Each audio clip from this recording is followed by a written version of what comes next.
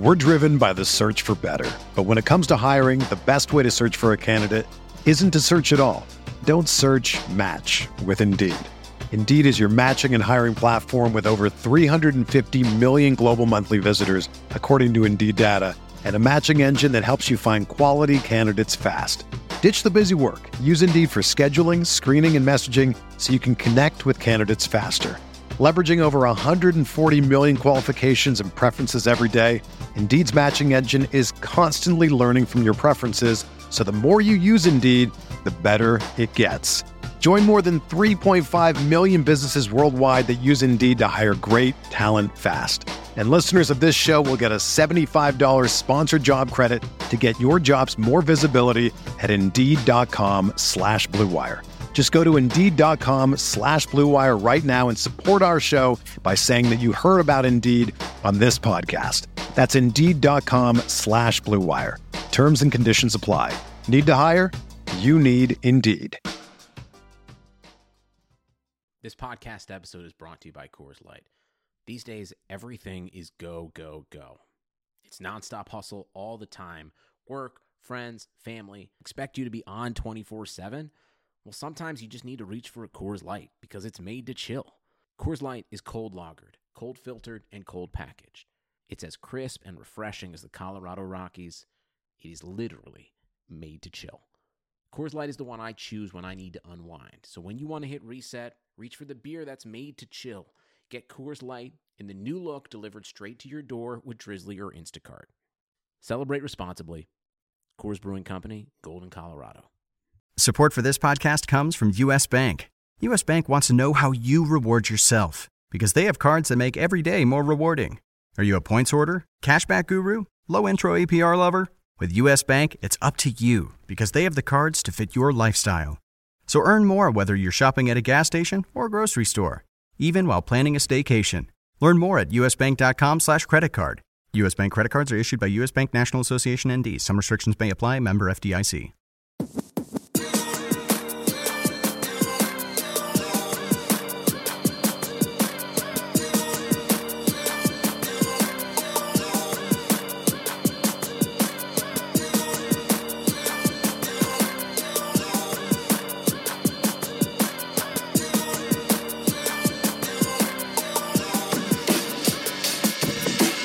Welcome to the RotoWire Fantasy Football Podcast. Today is Wednesday, November 6th. I'm Jeff Erickson. As always, our podcast is sponsored by the good folks at Yahoo Fantasy Sports. Thank you for your sponsorship, Yahoo. My co-host today, my guest, is an old friend, RotoWire family member, Howard Bender, now with Fantasy Alarm. You hear him often on SiriusXM Fantasy Sports Radio, all the time, in fact. Even sometimes like you hear it in your sleep, he's on there so often. Howard, how are you? I'm doing very, very well. If you're hearing my voice in your sleep, Jeff, then we have mission other issues accomplished. Yeah, mission. many other issues at work there, but hey, I love listening to you guys. You've carved out quite a good niche. You got a good partnership with Jim Bowden. I hear you on with Lisa Ann. You're on a lot of places, so it's definitely a good thing.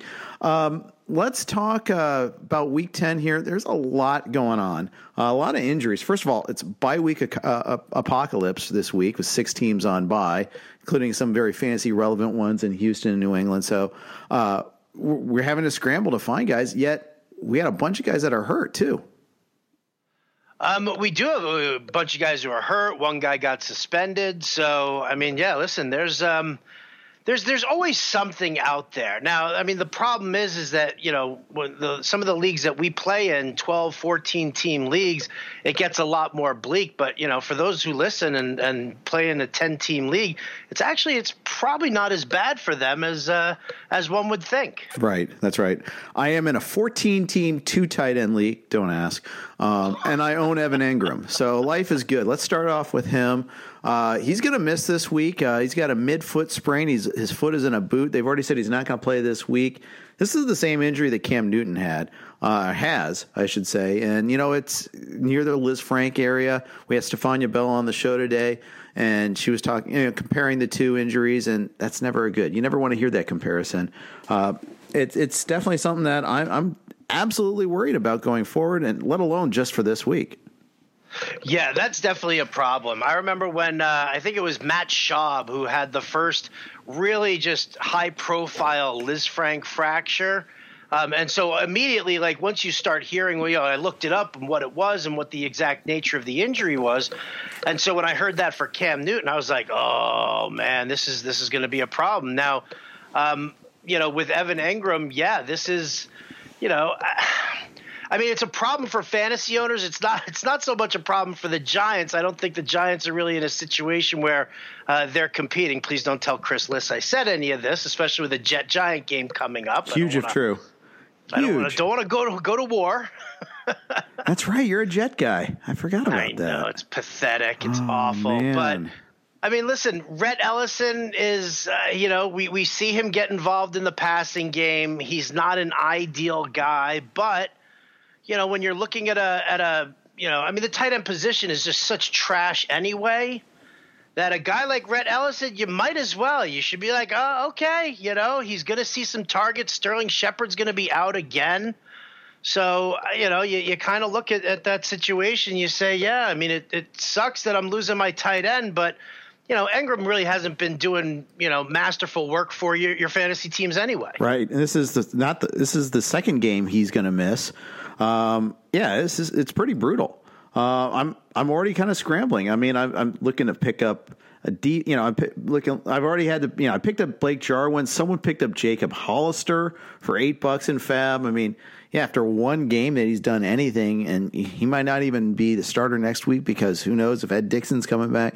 I think it's going to be Hollister, but it's like, wow, we're scrambling for that. Don't ever play in 2 tight end leagues is the other answer, by the way. I'm in a 2 tight end league as well. It's disgusting. It's hell. It's just hell. I hate it. And because it's a 2 tight end league, you've got that one dude who's just been holding out hope that O.J. Howard, I'll just keep him on my bench, I'll stash him, and now all of a sudden, for like a 10 or a 12 team league, you've got people being like, oh, should I pick up O.J. Howard? He's going up against Arizona.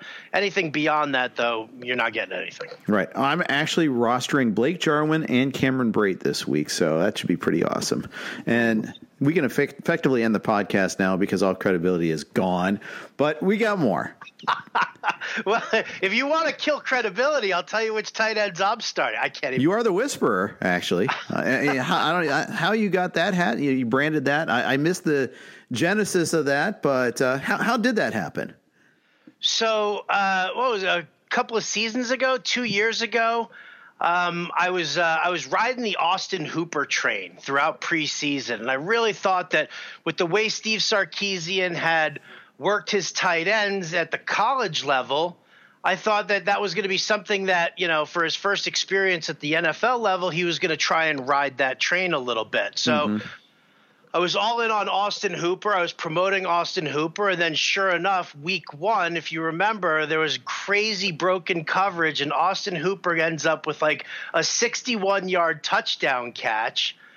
He put up like $120 on yards, that touchdown catch, and everybody went bananas. But then Austin Hooper had a lousy matchup in the second half in week 2.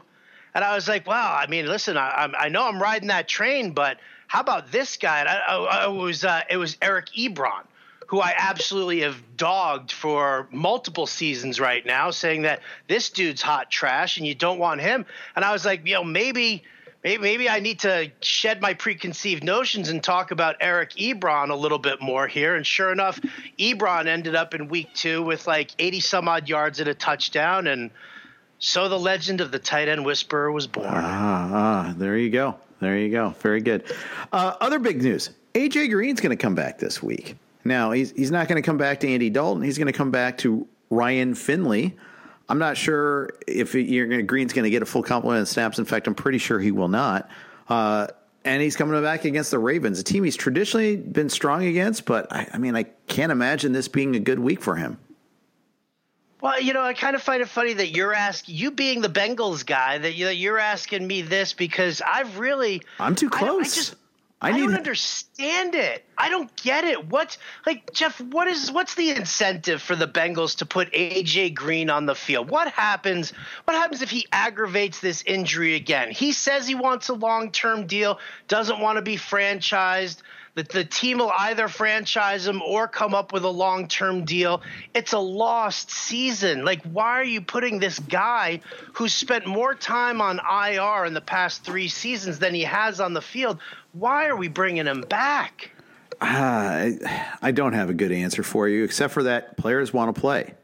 You know, they want to. He's been working towards coming back. You know, even though they can see the writing on the wall, I mean, they still want to play, right? I think most players will do everything they can to kind of come back. So it's tough to be the Bengals and say, okay, we're shutting you down for the season. I mean, especially when you've been carrying him all this time. Had they put him on IR to return or even on the PUP list, that would have been one thing.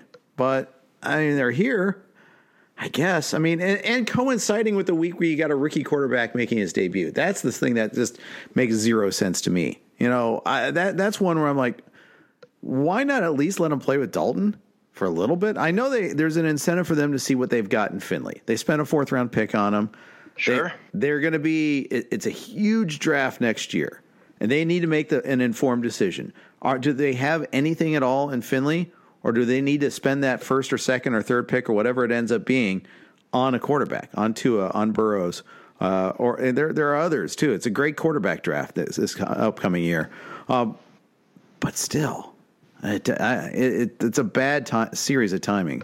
I'm not using Green this week. Even I'll probably put him around 35 or so. But it's easy for me to say I'm not using him because I am in 13 leagues that are season long leagues, Howard, and I don't have him anywhere. I don't have him in any my best ball leagues. As soon as that injury happened, it's like cross him off.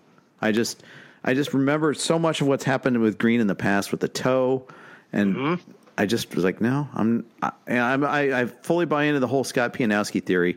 Don't add unnecessary risk to your portfolio. I completely agree with that. I have 0 shares of – no, I take that back. I had 1 share of A.J. Green in a league, and I dropped him sometime around week 3 or week 4 when it was just clearly obvious that he wasn't coming back. And then the Bengals, with all the offensive line issues that they had – and all the injuries in the preseason, I said this team is just going nowhere.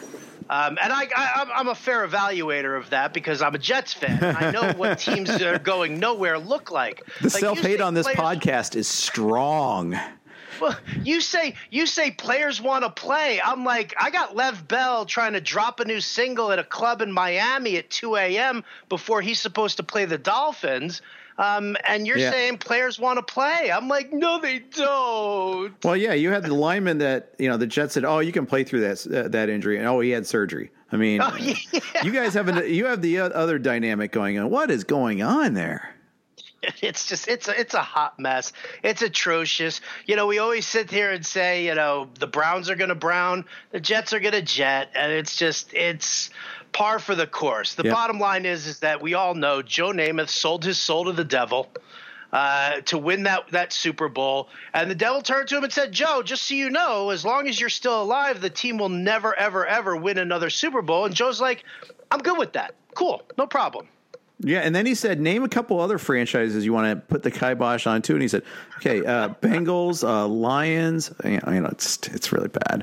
How amazing is it that the Bengals play the Dolphins, the Bengals play the Jets, the Jets play we're all competing, and meanwhile Washington's going to sneak in there. Yeah, they're 1-8. They're doing their own incompetence related thing too. It's pretty sweet.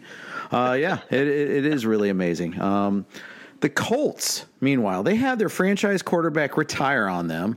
They lose T.Y. Hilton for a series of games. He's probably out for 3 to 4 weeks. They missed a game earlier. They had lost Darius Leonard. They lost Malik Hooker. They should have beat the Steelers last week despite all of that. That's the contrast in franchises about a well-run franchise versus, trash fire like our respective teams. Yeah, right. Isn't it amazing that no matter who the backup quarterback is for the Colts, he's always going to be better than, like Sam Darnold and Daniel Jones and Drew Lock and all these other guys that we've got stacked in there. I mean, it's crazy. But, listen, I think a lot of it has to do with Frank Reich being such a QB whisperer, so to speak. I think that he, having the experience that he has in the NFL as a quarterback himself, I think that he can endow that wisdom and really help these guys out a lot more. So, Brissett being out and Hoyer coming in. Listen, we remember when Hoyer came in for Deshaun Watson, and the Texans never really missed a beat. So, even with T.Y. Hilton down, I think you've got enough weaponry there with Ebron and Doyle, and Zach Pascal is really stepping up. Maybe we'll see a Deion Kane resurface. But, I think that it's viable. I would actually considering it's a matchup against Miami, if you're streaming QBs, I don't hate Brian Hoyer this week if he plays. 3 for 3 TDs. His YPA was like 6.5, 6.7 or something like that. Not great, but they moved the ball. And if it weren't for Vinatieri having his sold his soul to the devil season 2, they would have won that game. For immortality. Yeah, apparently. I think the thing here, too, is the offensive line's great. And that goes a long way to protecting whoever the quarterback is. It makes an average quarterback look good, makes a bad quarterback look average, makes a good quarterback look great. It goes a long way. No doubt about it. No doubt about it. We sit there and we go through offensive lines all the time, every time, when we do our draft guide at Alarm, and really try to evaluate who's got that and who doesn't. So, and you track the injuries. Listen, at the FSGA draft for this, I took Joe Mixon. In the early second round. I was pretty psyched to have Joe Mixon because, you guys had, the Bengals had rebuilt their offensive line and made some changes on it. And I was paying attention to that. But literally, as soon as those 2 injuries happened early on in the preseason, I was like, well, this is just a wasted pick now. Yeah, Jonah Williams didn't even make it to the preseason. That was the thing that was so frustrating about that. I think that happened between the FSGAs and opening a training camp or something of that nature there. And that was their first round pick. And then Billy Price, their first round pick last year, can't even make it on the field. It's amazing. Who did they pass up on to get Billy? I saw your tweet. Lamar Jackson. It's pretty sweet. Lamar Jackson. That's awesome. That's right. It's cool. Because we got Dalton. We're fine. We don't need a quarterback. And the thing is, RotoWire's Mario Puig had been banging the drum for Lamar Jackson headed into the draft. I was like, yeah, okay, I'm sold. I want Lamar Jackson on the Bengals. He could be the guy of the future. But the thing is, we would have destroyed him too. Because you take something beautiful and you just destroy it. That's what you have. No offensive line. You have a coordinator. You don't have a GM. You have an owner that acts as a GM. That's always good formula for success. You have fewer scouts than any team in the NFL. Regular podcast listeners have heard me on this. They're like, okay, drink. He's going down the Bengals rant again. But there you go. It happens. Let's talk a couple other injuries of note. Adam Thielen not going to play this week. It's weird here because they said he didn't aggravate it, yet he couldn't go after 7 snaps. It's kind of a weird kind of parsing for me. It's like, yeah, it kind of sounds like he did aggravate it. They're just trying to make it sound better than it is. Just didn't feel right. What gives? You know what? I'm okay with that. I'm okay with, with sitting him down and saying, if you don't feel 100%, then, we can make an effort here without you. Now, obviously they didn't win the game, which was incredibly disappointing. I thought that they were going to be able to handle the Chiefs, but I think that a team like the Vikings has to look long-term, and Thielen is such an integral part of once that passing game opens up, that I think it's best to kind of sit him and lean a little bit on Diggs, get Rudolph back into the mix. BC Johnson is passable, but when you look at Minnesota, it's all run first. Kubiak and Dennison have really done an amazing job with that blocking scheme and the offensive line and really opening up holes for Dalvin Cook. You want to talk about an offensive line making a good player look great and an average player looking good. You look at Madison and Dalvin Cook and you're like, man, these guys just look amazing on the field. So, to spare a little wear and tear on Thielen that might not be necessary. I've actually got the Vikings as my dark horse pick to win the Super Bowl. Nice. I have them covering against the Cowboys this week. I I feel like they're a pretty good team. And for all the talk about who has Minnesota beaten, you can say the same thing about the Cowboys. They've beaten the Giants twice. They beat the Redskins. They beat the Dolphins. They don't have they beat the Eagles, but so did the Vikings. I'm kind of like, and I'm not even sure about the Eagles. Eagles are a good team at least, but that's not a great win. And they lost to your Jets, which is automatic negative points. Right. You should actually get 2 losses in the loss column for that, for being the team that loses to the Jets. Yeah, listen, the only thing that I think is going to stop the Minnesota Vikings is Zimmer and Stefanski. It blew me away when you're playing the Chiefs, okay, who have just the worst run defense in the world. Mm-hmm. Anybody runs. I could put on a uniform, Jeff, and run against the Chiefs. I've seen you, Howard. I don't know about that. I've got your speed. I don't know. Maybe, actually, that's not fair. You might be faster than I am. No, I'm not. I have an invisible piano on my back when I try to run. It's terrible. But, I mean, when they went into Kansas City, it was horrifying. Like 3 incomplete passes and a punt. That's how you open the game. Then you hand the ball to Dalvin Cook. And he gets a few yards, and then what do? You throw another incomplete pass. Then you come back with a run play, and you're using Amir Abdullah, the biggest tomato can running back around. I mean, it was just I was blown away. And how about Diggs getting 4 targets for that matter too? And we got to make sure Laquan Treadwell eats. I mean, really?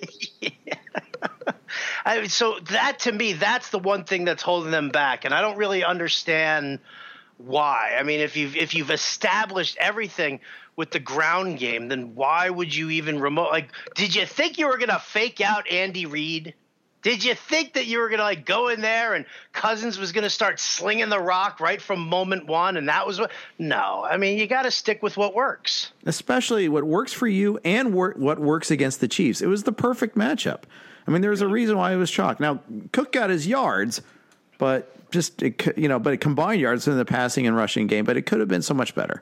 I agree. It was pretty bad. There was a lot of things in that game that were kind of coulda, shoulda, wouldas. I mean, let's not forget Dan Bailey missed an extra point in this game, which ended up being huge because the Chiefs were down 3 late. Harrison Butker kicks that 54-yarder to tie the game. They're down 4. They're forced to go for it on 4th down, but 4 minutes left in the game. They fail in that 4th down. Vikings probably win that game, let alone, get tied and then lose it. It's a completely different finish. You're crushing my soul right now, Jeff. You're crushing my soul. I didn't know you were a deep, had that Vikings vibe for you here, man. Didn't realize. It's kind of funny, actually. Good therapy. The very first game I ever went to, Jets-Vikings in Shea Stadium.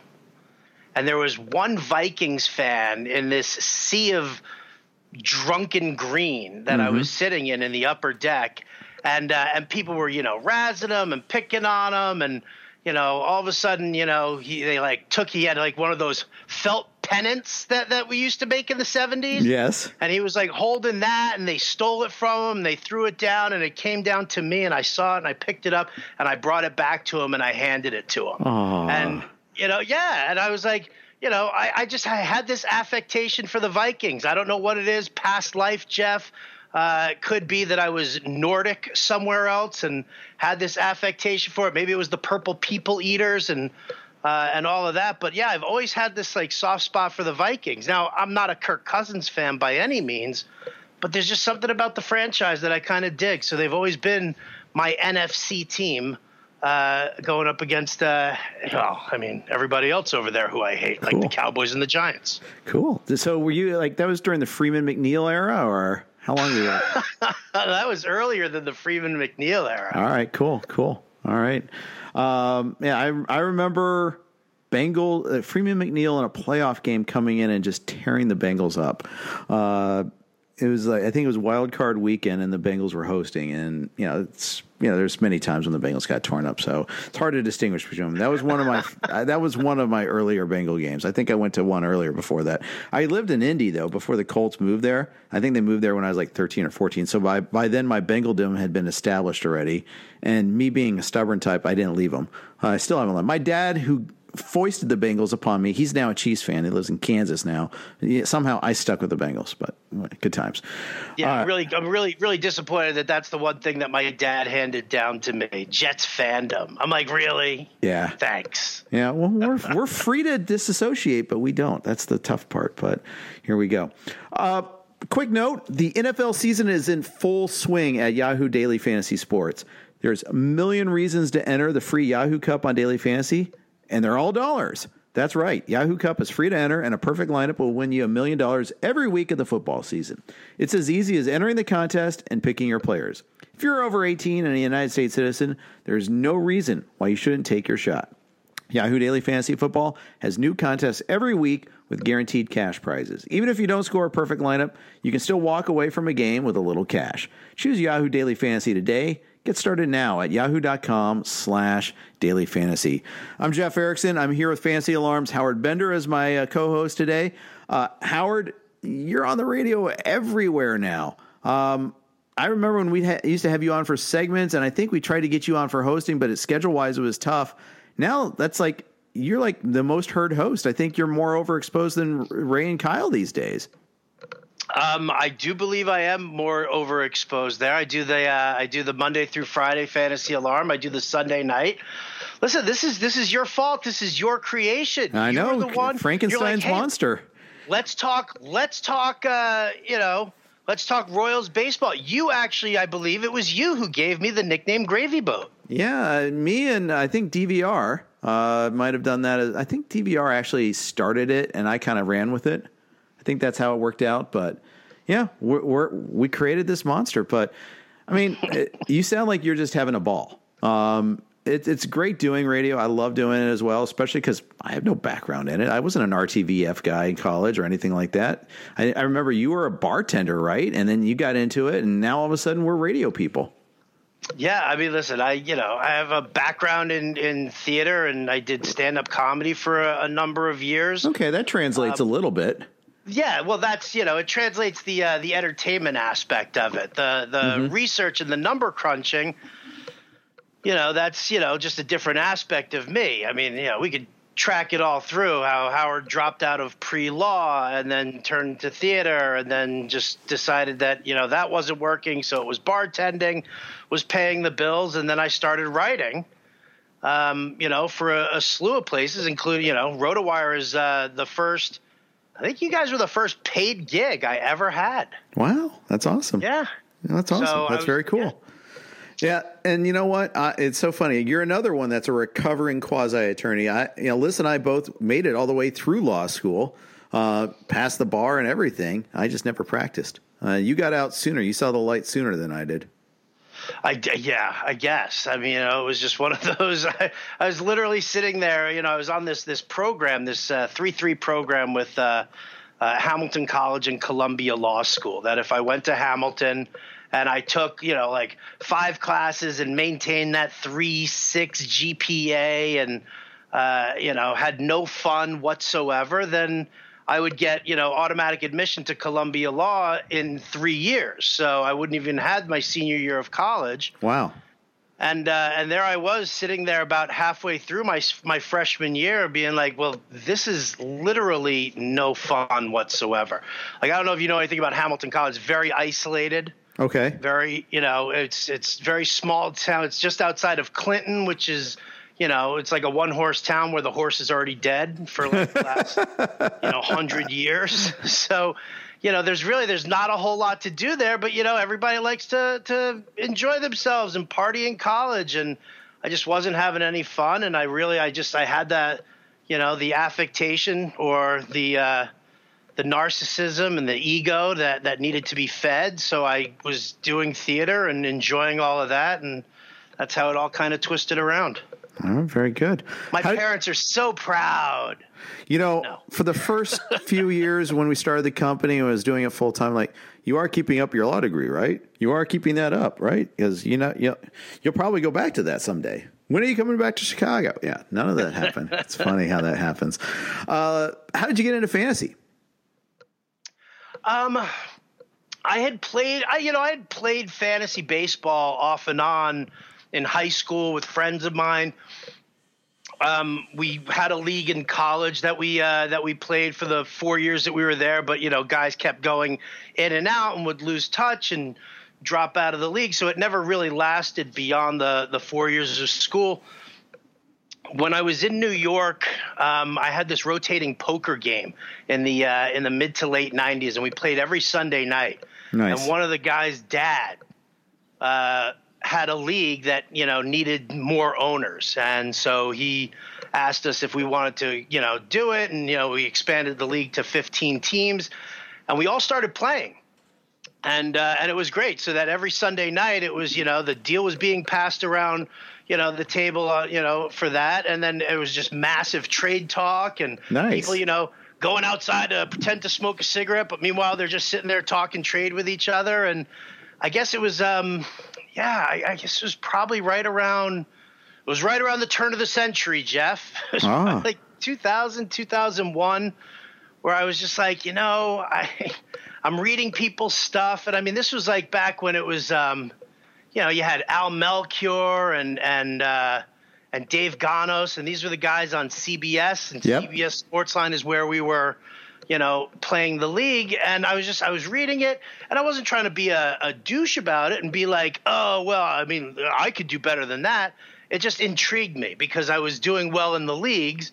And my analysis seemed to be, pretty on point. So I was like, why don't I try this out? And so I just started blogging, and then just kept sending out links to the blog and to different pieces that I was doing until Ray Flowers came along and brought me into Fanball to work as like a beat writer for the White Sox, but unpaid basically. Mm-hmm. And that's why I think then he introduced me to you guys over at RotoWire. That's right. I remember when the old Fanball fell apart, we got you, we got Paul Bruno, we got Ray, and it was good. And so it was written. Do you consider yourself more a baseball guy or a football guy, or is there a sport that you feel strongest in? I'm still a baseball guy at heart. Yeah. I really do. I hate to say it. No, I don't hate to say it.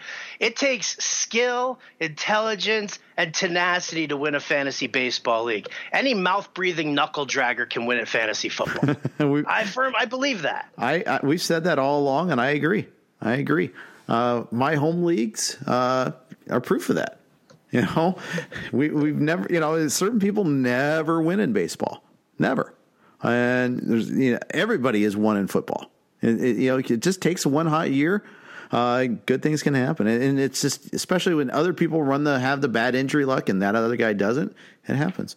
So I agree with you on that. There's more skill in football today than there has been in the past. Some of that is league structure. Some of its information's better than it's way better than it's been in the past too. Well, that's the thing. I mean, we're researching fantasy football in a different light right now. Yeah. Like, I spend my preseason studying things like the offensive line. When I first started playing fantasy football, I wasn't looking at offensive lines. I couldn't care less. I don't get points for an offensive lineman. Right. So, now I look at coaching systems and I look at matchups more specifically, and all of a sudden, who the parents would never sign the permission slip to actually play football, had to actually learn the game of football without actually playing it and understanding what an inside zone run is and the different effects and different blocking schemes that we study right now. So right. Yeah, credit the industry for expanding the need to go more in depth and to teach people more about the game. But again, your starting running back goes down and your buddy picks up the backup. Well, your buddy's going to do better than you. Exactly. And now holdout analysis is a thing for us. Things like that. Lev Bell last year opened up a big Pandora's box there. And every year now we have to figure that out. And suspension analysis, that's another good one. So, yeah, it's always fun. That's good to know. One other quick note. Already knocked out of your survivor pool? Do you end up losing early in the season feeling like your success is mostly based on luck? Wish there were some alternative where you could use your actual fantasy sports knowledge as opposed to relying on whether a team wins or loses? Well, now there is. World Fantasy Pools brings you the first of its kind game type, stat-based survivor pools. World Fantasy Pools takes the traditional concept of survivor pools that players are familiar with and adds in a more exciting twist. Instead of choosing a team to win a game, you will use your fantasy knowledge to choose an athlete to achieve a designated stat line. Achieve the stat line and you advance. Fail to, and you will be eliminated. Be the last to survive, or make it through all rounds to win or split the prize pool. Just choose one athlete each round and achieve a designated stat line to advance and win. It's that simple. Sign up and play today at www.worldfantasypools.com. So, speaking of achieving a certain stat line, the thing that I feel like has gotten the most traction for you this year on your show, Howard, is the pie bet. What is the pie bet and how did it get started? Funny enough, I think it kind of got started with an argument between Justin Fensterman and Jim Bowden. Mm-hmm. Anybody who's listened to the show knows that Jim is obscenely homeristic when it comes to the Lakers and the Cowboys. Yes. Yeah, right. No brainer. Well, Fensty, being Mr. Basketball, was, all upset about some of the stuff that Jim was saying about the Lakers, and they argued back and forth about it, and they made a bet. And I was like, well, let's get a good bet here. Let's make it something, entertaining. And I don't remember exactly how it came out. I know Fensty brought up the pie in the face. It was his first idea there. So from that, I said, well, wouldn't that be actually a great thing for us to do, where the four of us on the show, we each draft a wide receiver, and whoever comes in last in full point PPR scoring, no bonuses or anything like that, standard yardage and stuff. I said that person has to take a pie to the face and post it on social media. Yeah. And why wide receivers? Just a bigger player pool. Okay. Just a bigger pool, because tight ends are trash and right. And then quarterbacks are too similar as far as points go. There's a very, obviously a deep position. Sure. I don't know. I just felt like there was a big enough player pool to do it with the wideout. So we did it for a couple of weeks, and then I decided, I was like, I gotta open this up to everybody else. And I said it on the air. I said, are you smarter than us? I'll tell you what. If you enter, you can't choose one of the wideouts that we take. But if your guy does better than just one of our guys, okay, then you're in the clear. You don't have to do it. But if you lose to all four of us, you got to take a pie to the face. All right. And and I know there's a charitable component to this too. Yes. Well, that's one of the things that we talked about, as this was going on. And, I'm like sitting there, because let's face it, Jeff, who doesn't love watching a video of somebody taking a pie to the face? It dates back to vaudeville. It's always, even before that, it's just a funny thing to watch. But, it's holiday time here. You don't want to deal with food wasting and, when there are obviously so many hungry people out there. So what we decided to do was Fantasy Alarm is donating $10 to the Children's Fund for every pie that somebody gets hit in the face with. So that way, it's sort of that get a pie, give a pie type of paying it forward. And yeah, we've been raising, we're raising hundreds of dollars every single week for this. The player pool is growing even more. We had more entrants here in week 9 than we have in any other week that we've done. So that keeps growing. The charity's getting something out of it. I get to sit and watch all these people smash each other in the face with pies and listen to, there's nothing more funny than listening to the giggling wife, right, or spouse who gets to do it to their or the kids betrothed. I like it when the kids pie their parent.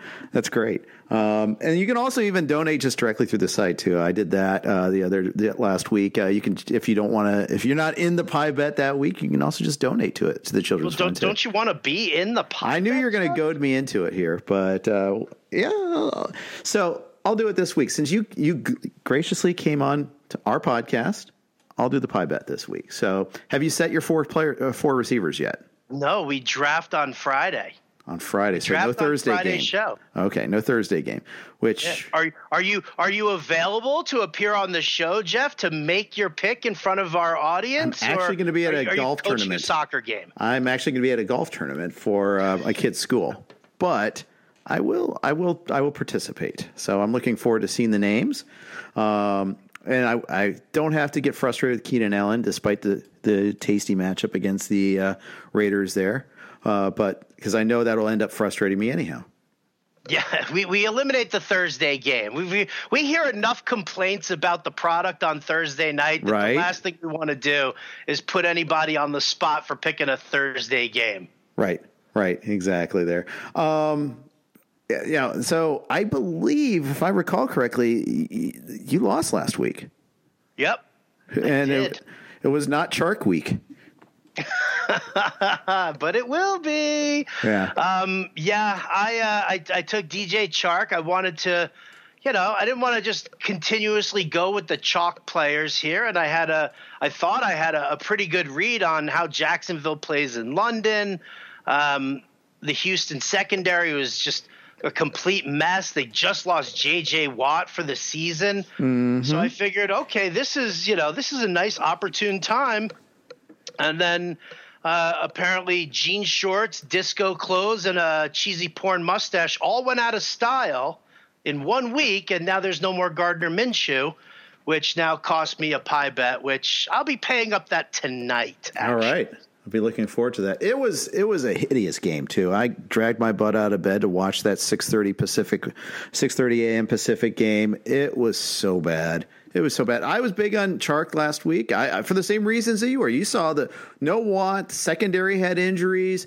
Chark had a pretty good game against them the last time they played. Yeah, it was like it all lines up. But there were a lot of bad receivers last week. I mean, even if you didn't get caught up with the Thielen madness, if you had Diggs, you expected a big game out of him. Nope. Allen Robinson. Nope. I mean, there's a lot of bad receivers last week. There really were. That's, you talk about the people who owe pies from Robinson, Diggs, Robbie Anderson, Thielen, yep. Keenan Allen again. Yep. Juju Smith-Schuster. Yeah. Another one who fell short. So what do you do with Juju right now? Where do you have him in your rankings for this week?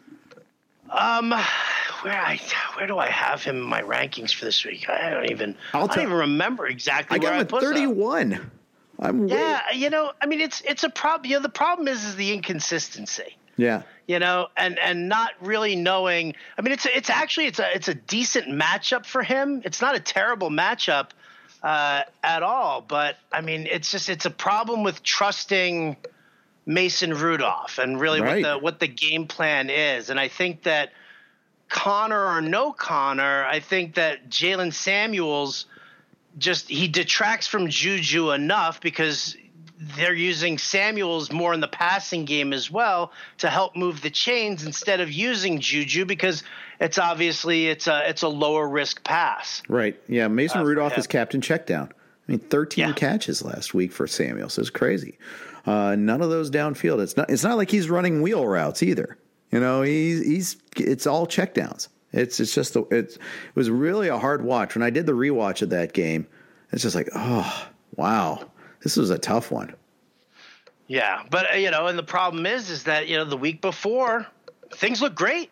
Things looked like okay, here we go. Mason Rudolph's back from injury. We're good to go, and and Juju puts it over 100 yards, and then boom, last week so the consistency there. That's the big problem. Mm-hmm. I'm not going to go on the Bob Long diatribe of consistency.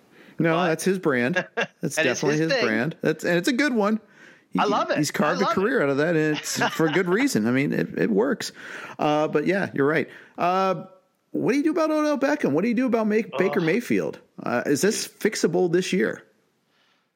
No, I don't think it is. I mean, not until you get rid of the coaching staff. Yeah. Something's got to give. Freddie Kitchens is terrible.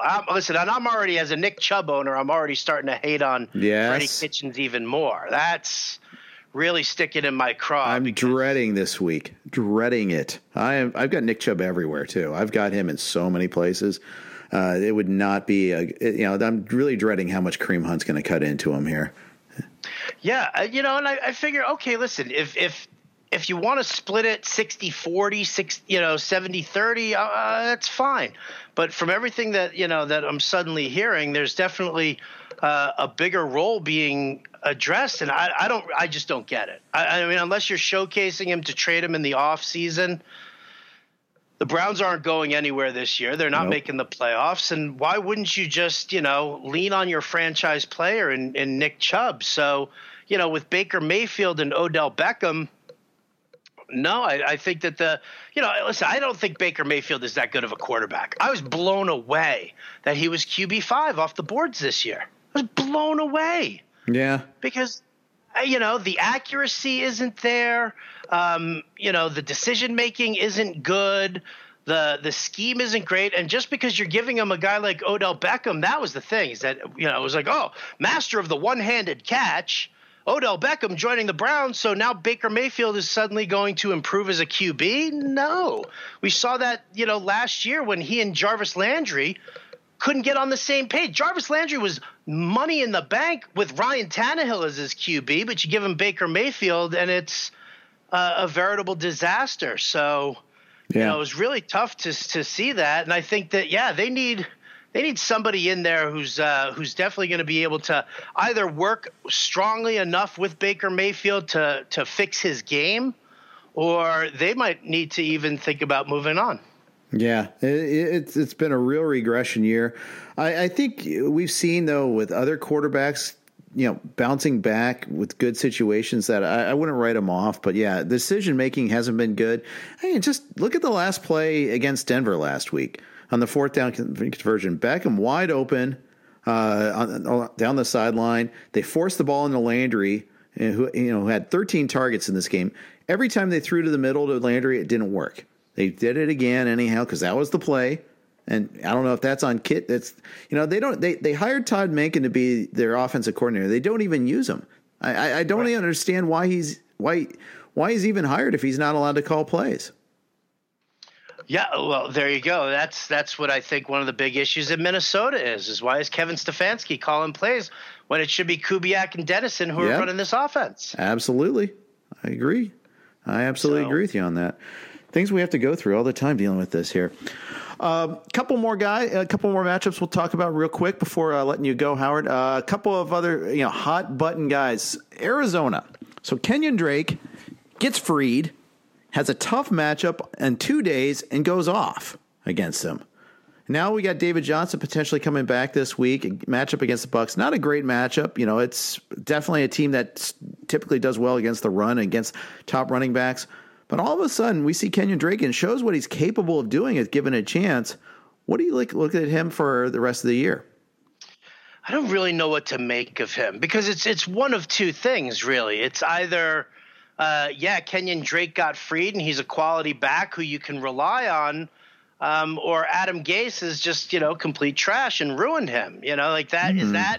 Is that where we're at with Drake, that we're looking at him one game against the 49ers and that settles it for everybody? So I have kind of an issue with that. Also, what are you going to do with David Johnson? What happens when Chase Edmonds comes back? Yeah. It just seems like one of these situations where you could end up with a legit three-headed monster in this backfield. And so I don't really know. It's a tough matchup against Tampa Bay. The Bucs' run defense has actually been really, really tough this year. So I don't think it's a soft matchup for him. But, again, it's how many running plays are being called. I think the fact that he is, he's going to get the targets will keep him, having value in a PPR format, in a full-point PPR format. But, I'm just not sure really of what to expect from him moving forward. I am not even cautiously optimistic. I'm very skeptical of him, and I've never liked him as a player anyway. So I'm not going to let one game really turn my head. I did like him as a player. In fact, this year I wanted him early on when his price was pretty low, thinking that, okay, he's been freed from Adam Gase. And then next thing you know, all of a sudden Kalen Ballage, who we know who he is, was ahead of him on the depth chart. I'm like, really? Again? Here we go again? And then, so I almost feel validated by the game, but I know it's just one game too. I have a feeling this could end up like a poor man's San Francisco in terms of the running backs. I say poor man's because I think Kyle Shanahan and the Niners offensive line are both superior in terms of, coaching up the run. But, I kind of feel like there'll be times when there's going to be someone valuable. It's just a hard time to pinpoint who's it going to be in a given week.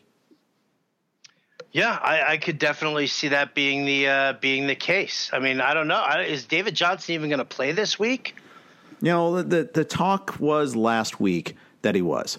They said, okay, I think on Friday they might have said something that he's expected to return. Now, we haven't seen anything this week on that. It's been kind of frustrating, like, okay, tell us now something. Him and Kamara both, the Saints both, there's this expectation, but we need more. I'm impatient for the set of practices to get going and get the reports going. I'm like, push it forward to Friday so I know more information on both these guys.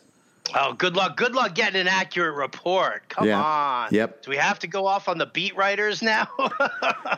Well, let's go off on the national reporters. We can do that because I think first of all, I think we rely too much on those guys. When I think Glazer's really good, and he also keeps it kind of brief. He doesn't like go off on every single player. We've all piled on Rappaport, but let's do it again because it's kind of fun. He has to be the first, and we have breaking and all this. There's a chance, according to sources. It couldn't be less direct. It's where the local writers usually have something. It's just they're not always quick to report it, and that's the tough part. Some are better than others as far as that goes too. Some are definitely better than others, but what I've seen, and I see this a lot more in football than I do in baseball, is that local writers, are afraid to lose their access. Yeah. Because we've seen coaches turn on reporters and say, keep this guy out of my locker room. And I think that writers right now are at this point where they're so afraid to lose their access that they don't want to sit there and start poking holes in, offensive schemes or dogging a player for being bad.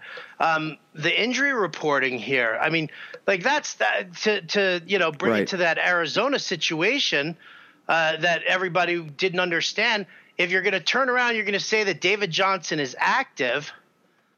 Well, okay, fine. Why 20 minutes into the game when Chase Edmonds has 2 touchdowns, do the Arizona Cardinals, the guy who writes for azcardinals.com, right? Why does he come out then 20 minutes in and say, well, Kingsbury said that he was going to be available on only on an emergency basis.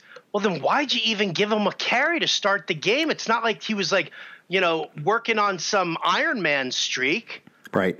So, and how does that constitute an emergency? Yeah, exactly. Right? And then they came back and they started trolling fantasy owners. I know. And then Matthew Berry had a pretty good pushback on that. That was a pretty good rant. I enjoyed that. That was hideous. And the team-based ones, they're obviously they're in the business of deceiving a little bit more. The team itself is. Some coaches view the injury report as another way to gain an advantage, and that drives me crazy too. Usually, it's usually pointless when they do so too. So it drives me crazy. Well, that's how you get your read on the Patriots. You didn't know that? All you have to do is read the Globe and the Herald in Boston, and as soon you get the story from what they say, and they talk about the potential game plan and who's going to be hot and who's going to get those extra carries, and then you just go the opposite way. All right, very good. Well, we'll end on that note. Howard, thank you so much for joining me today. Really appreciate it. Really enjoyed the conversation.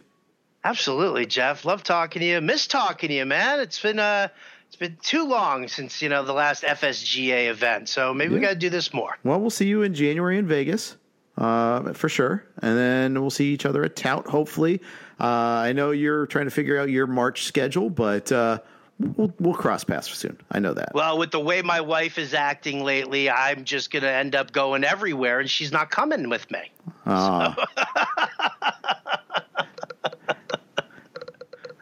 That's been the one thing. If we go to New York, she's got to come to New York. We have to be in New York, but yeah.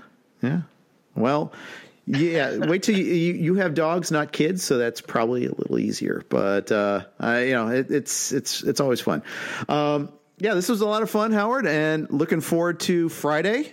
Let me know who the top 4 are, and I'll jump in. I'll be on board too. Very much looking forward to that. Appreciate you You join in. I'm sure your girls, Jeff, will have an amazing time. It's for the kids. Pieing you in the face. It's for the kids. Like everything else, it's for the kids. All right. This is going to conclude today's RotoWire Fantasy Football Podcast. Thank you, Yahoo Fantasy Sports, for sponsoring us. We'll be back at you again tomorrow. Thanks again for listening.